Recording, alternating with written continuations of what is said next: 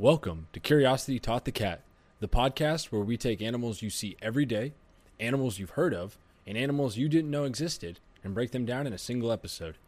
Our goal as animal lovers is to spread knowledge and awareness about the creatures we share this floating rock with. We hope you learned something new.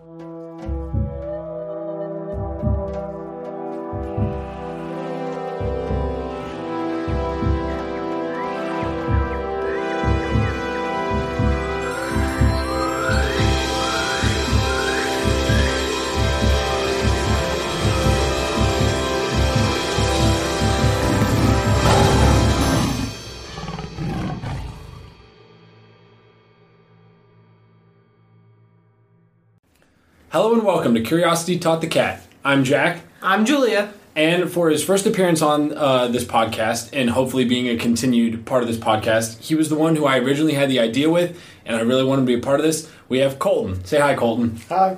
All right, Julia, what are we talking about today? Today we are talking about the black widow spider, which just, in general, there are multiple species of black widow, but we're going to be talking about the whole, because they're so similar. There's multiple parts in North America and also in different countries. They're pretty much found all around the world.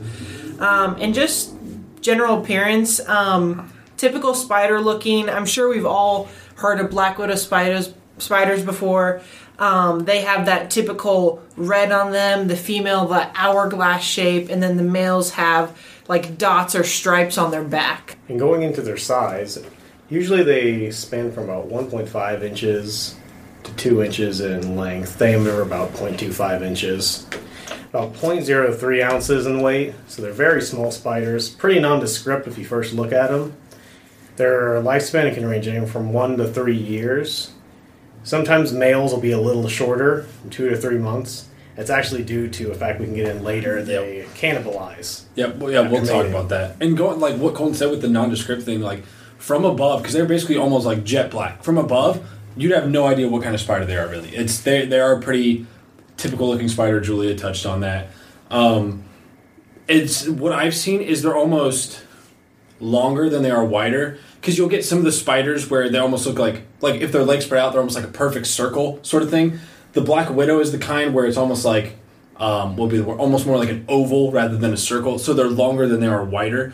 I will point out too, what I've seen from them, their abdomens, too, tend to be a lot bigger. Bigger and rounder. So that usually helps them stand out as well. And as Julia mentioned earlier, there are 3 species of spiders that are called black widows. You have the northern, western, and southern black widows. They all have pretty similar markings, where it's the females are black with a red marking on the underbelly, usually in the shape of the hourglass, whereas the males are black and have orange, pink, red spotting more on their back. There are also other widows in the insect or in the spider world. There's also a brown widow and a red widow. So there are multiple widows, and they are all named for the whole cannibal ritual that we will also get into later. And just talking about where they're found, like I mentioned earlier, they're pretty much found all over the world. Like I said, we do have ones in North America. They are slowly creeping higher into Canada. And then there's also some in, Mexico, South America, Australia, Europe, Africa. I mean, literally anywhere that it is warm enough for the spider to live, it is living. Yeah, and as far as how they catch their food, they are typically there to ensnare and trap their food as opposed to going out and either hunting it or waiting for something to walk by and snag it by themselves. You'll usually find their webs in small, dark areas, tunnels that have been previously made by either bigger mammals or other bugs. They'll be in a very disheveled-looking tunnel as opposed to a beautiful web that we mostly know spiders to make. They typically will bite their prey, and it'll paralyze them, and they'll wrap them up and wait for them to set and almost liquefy before they can go back to them later. And going on that, too, I learned about, I'd never heard about this before, but I think it was comb-footed spiders. Black widows are part of I think it's the family of spider or genus. I don't know how far up it goes. But you have the comb-foots. So their 2 back legs are, they have they're comb-footed. They have these little bristles on them that are essentially adapted to wrapping their prey in the webbing. So as the web is coming out, they're like spreading out, combing the silk and wrapping their prey in it. And as for how they eat, it's the pretty typical how spiders do eat, where it's the whole they inject an enzyme into a captured insect's body, and it liquefies the insides, and then they suck out the insides. So it's pretty typical of how most arachnids eat. And then as for what they eat, it's the pretty typical insect. So basically any smaller insect that gets caught in their web, that is what they are going to eat. As they are not very big, their prey tends to not get very big, and their webbing isn't terribly big. So they're not catching anything crazy large. And jumping into their reproduction, there is some kind of male courtship with the male and female spider.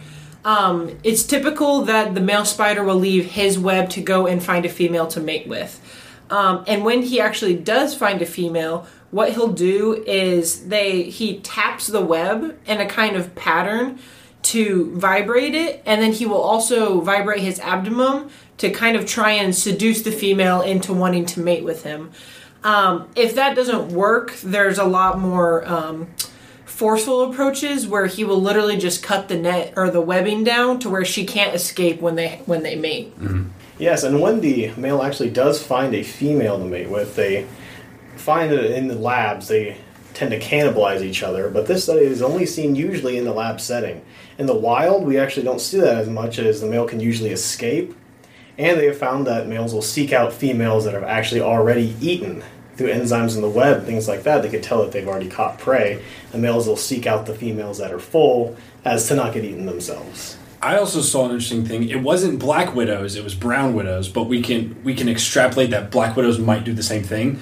They found male black widows will come across juvenile females who they can reproduce, but they're not as big yet, and he will force breed on her because he knows he's a better chance of not getting eaten. So I thought that was really interesting as well. And then when the female black widow does have babies, she can lay anywhere between 200 and 900 eggs at any given time. And this goes back to something Julie and I have talked about extensively on this. Black widows play the numbers game. I'm gonna have as many children as possible in the hopes that some of them survive. So when she lays her eggs, she puts them in sacks, and so they're the individual eggs inside a larger egg sac that she spins webbing around. When they hatch, all spiderlings is what baby spiders are called. All spiderlings in a given egg sac tend to be about the same size. The reason why we think that is spiderling black widows are extremely cannibalistic. If there is one that ends up being bigger than the rest, it will usually eat its smaller siblings. When they all tend to be about the same size, we see the cannibalism rate drop a ton. So we believe that these black widows the females are smart enough, or they've learned to put babies they know will develop about the same size in the same egg sacs to decrease the chances of this cannibalistic nature. As far as the venom that these spiders use, when it comes to humans, it's actually not as bad as a lot of people make it out to be. The venom that they utilize, as far as like all of the spiders of this genus utilize, is a latrotoxin. And when it comes to humans, it attacks the body systematically, usually going from your muscles, causing aches, pains, and stiffness, going down into your organs, and when in extreme cases can start to cause a lot of damage if left untouched. Not many people die from this a year. I believe it's only about maybe around 5 accounts per year on average. So it's not as scary as a lot of people make it out to be. I think I saw another figure where it's only about, and this is a worldwide figure, only about 2,500 people in the world will get the Black Widow antivenom. Mm-hmm. So it's not even very many people are getting bit. And if people are getting bit and going to the doctor for it, some doctors, depending on your health, they'll give you medicine to treat the symptoms, and they'll be like, there you go. Because for the most part, unless I think it's young children are susceptible, people with poor immune systems, and then the elderly are the ones that are greatly affected.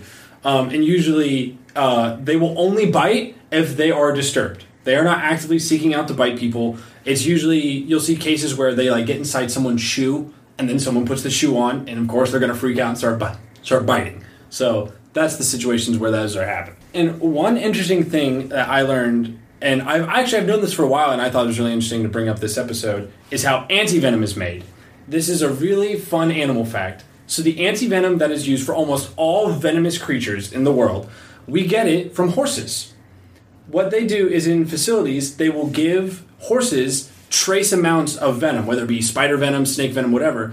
And because the horses are so much bigger, the venom is not going to affect them at all. But their immune systems are going to react and create antibodies for the venom.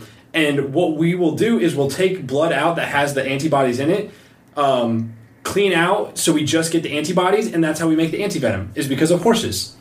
Which I thought that was really fun and really cool way that we utilize them. And just another couple of fun facts about their venom is the black widow is considered the most venomous spider in the United States.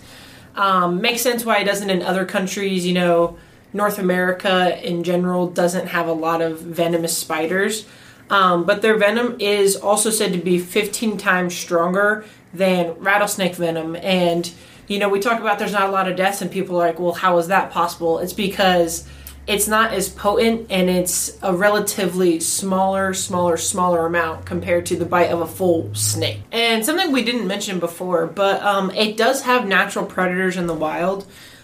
These include wasps, birds, other spiders, and some small mammals. Other than that, you know, bigger animals aren't going to mess with it because it's not a great nutritional source for them. Humans don't really affect the spider too much. I mean, we could probably see it in different parts of the world where their habitat is being lost. But other than that, you know, humans are keen to kill spiders when they see them, but they're not a huge threat. Well, even when we encroach on their quote-unquote environment, black widows can thrive inside a house as well. Like, you'll find black widows in probably almost any house in America, probably almost. So even though we've destroyed, like, forests, they will find plenty of homes somewhere else, whether it be like a garage, a basement, a closet. They will find something that is well suited to them. And then going with one more thing about the predators is the coloring adaptation. So the reason that some animals have these bright coloring, so example, the black widow has the red or yellow or orangish coloring, is to ward off predators. When a predator sees bright colors, a predator automatically assumes, oh, that is something dangerous. Hence why you see something like the poison dart frog is like a bright blue or yellow or green. It's saying, hey, don't touch me, I'm venomous or I'm poisonous. So that's one reason why the black widow has adapted that coloring, is to try to fend off some predators and warn them, hey, don't mess with me. All right, I think that about wraps it up. Thank you, everyone, for listening, and be sure to tune in next week for our episode on the vampire bat. And as always, be sure to follow us on Twitter, Instagram, and TikTok. You'll find all the handles for those social medias in the description below.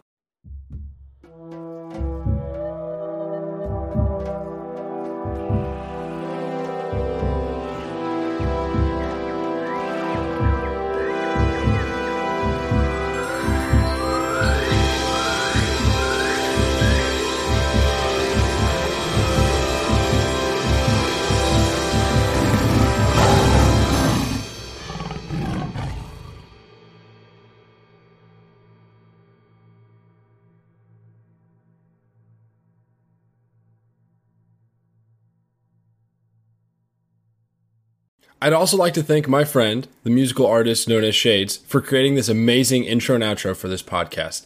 I highly recommend checking out his other work.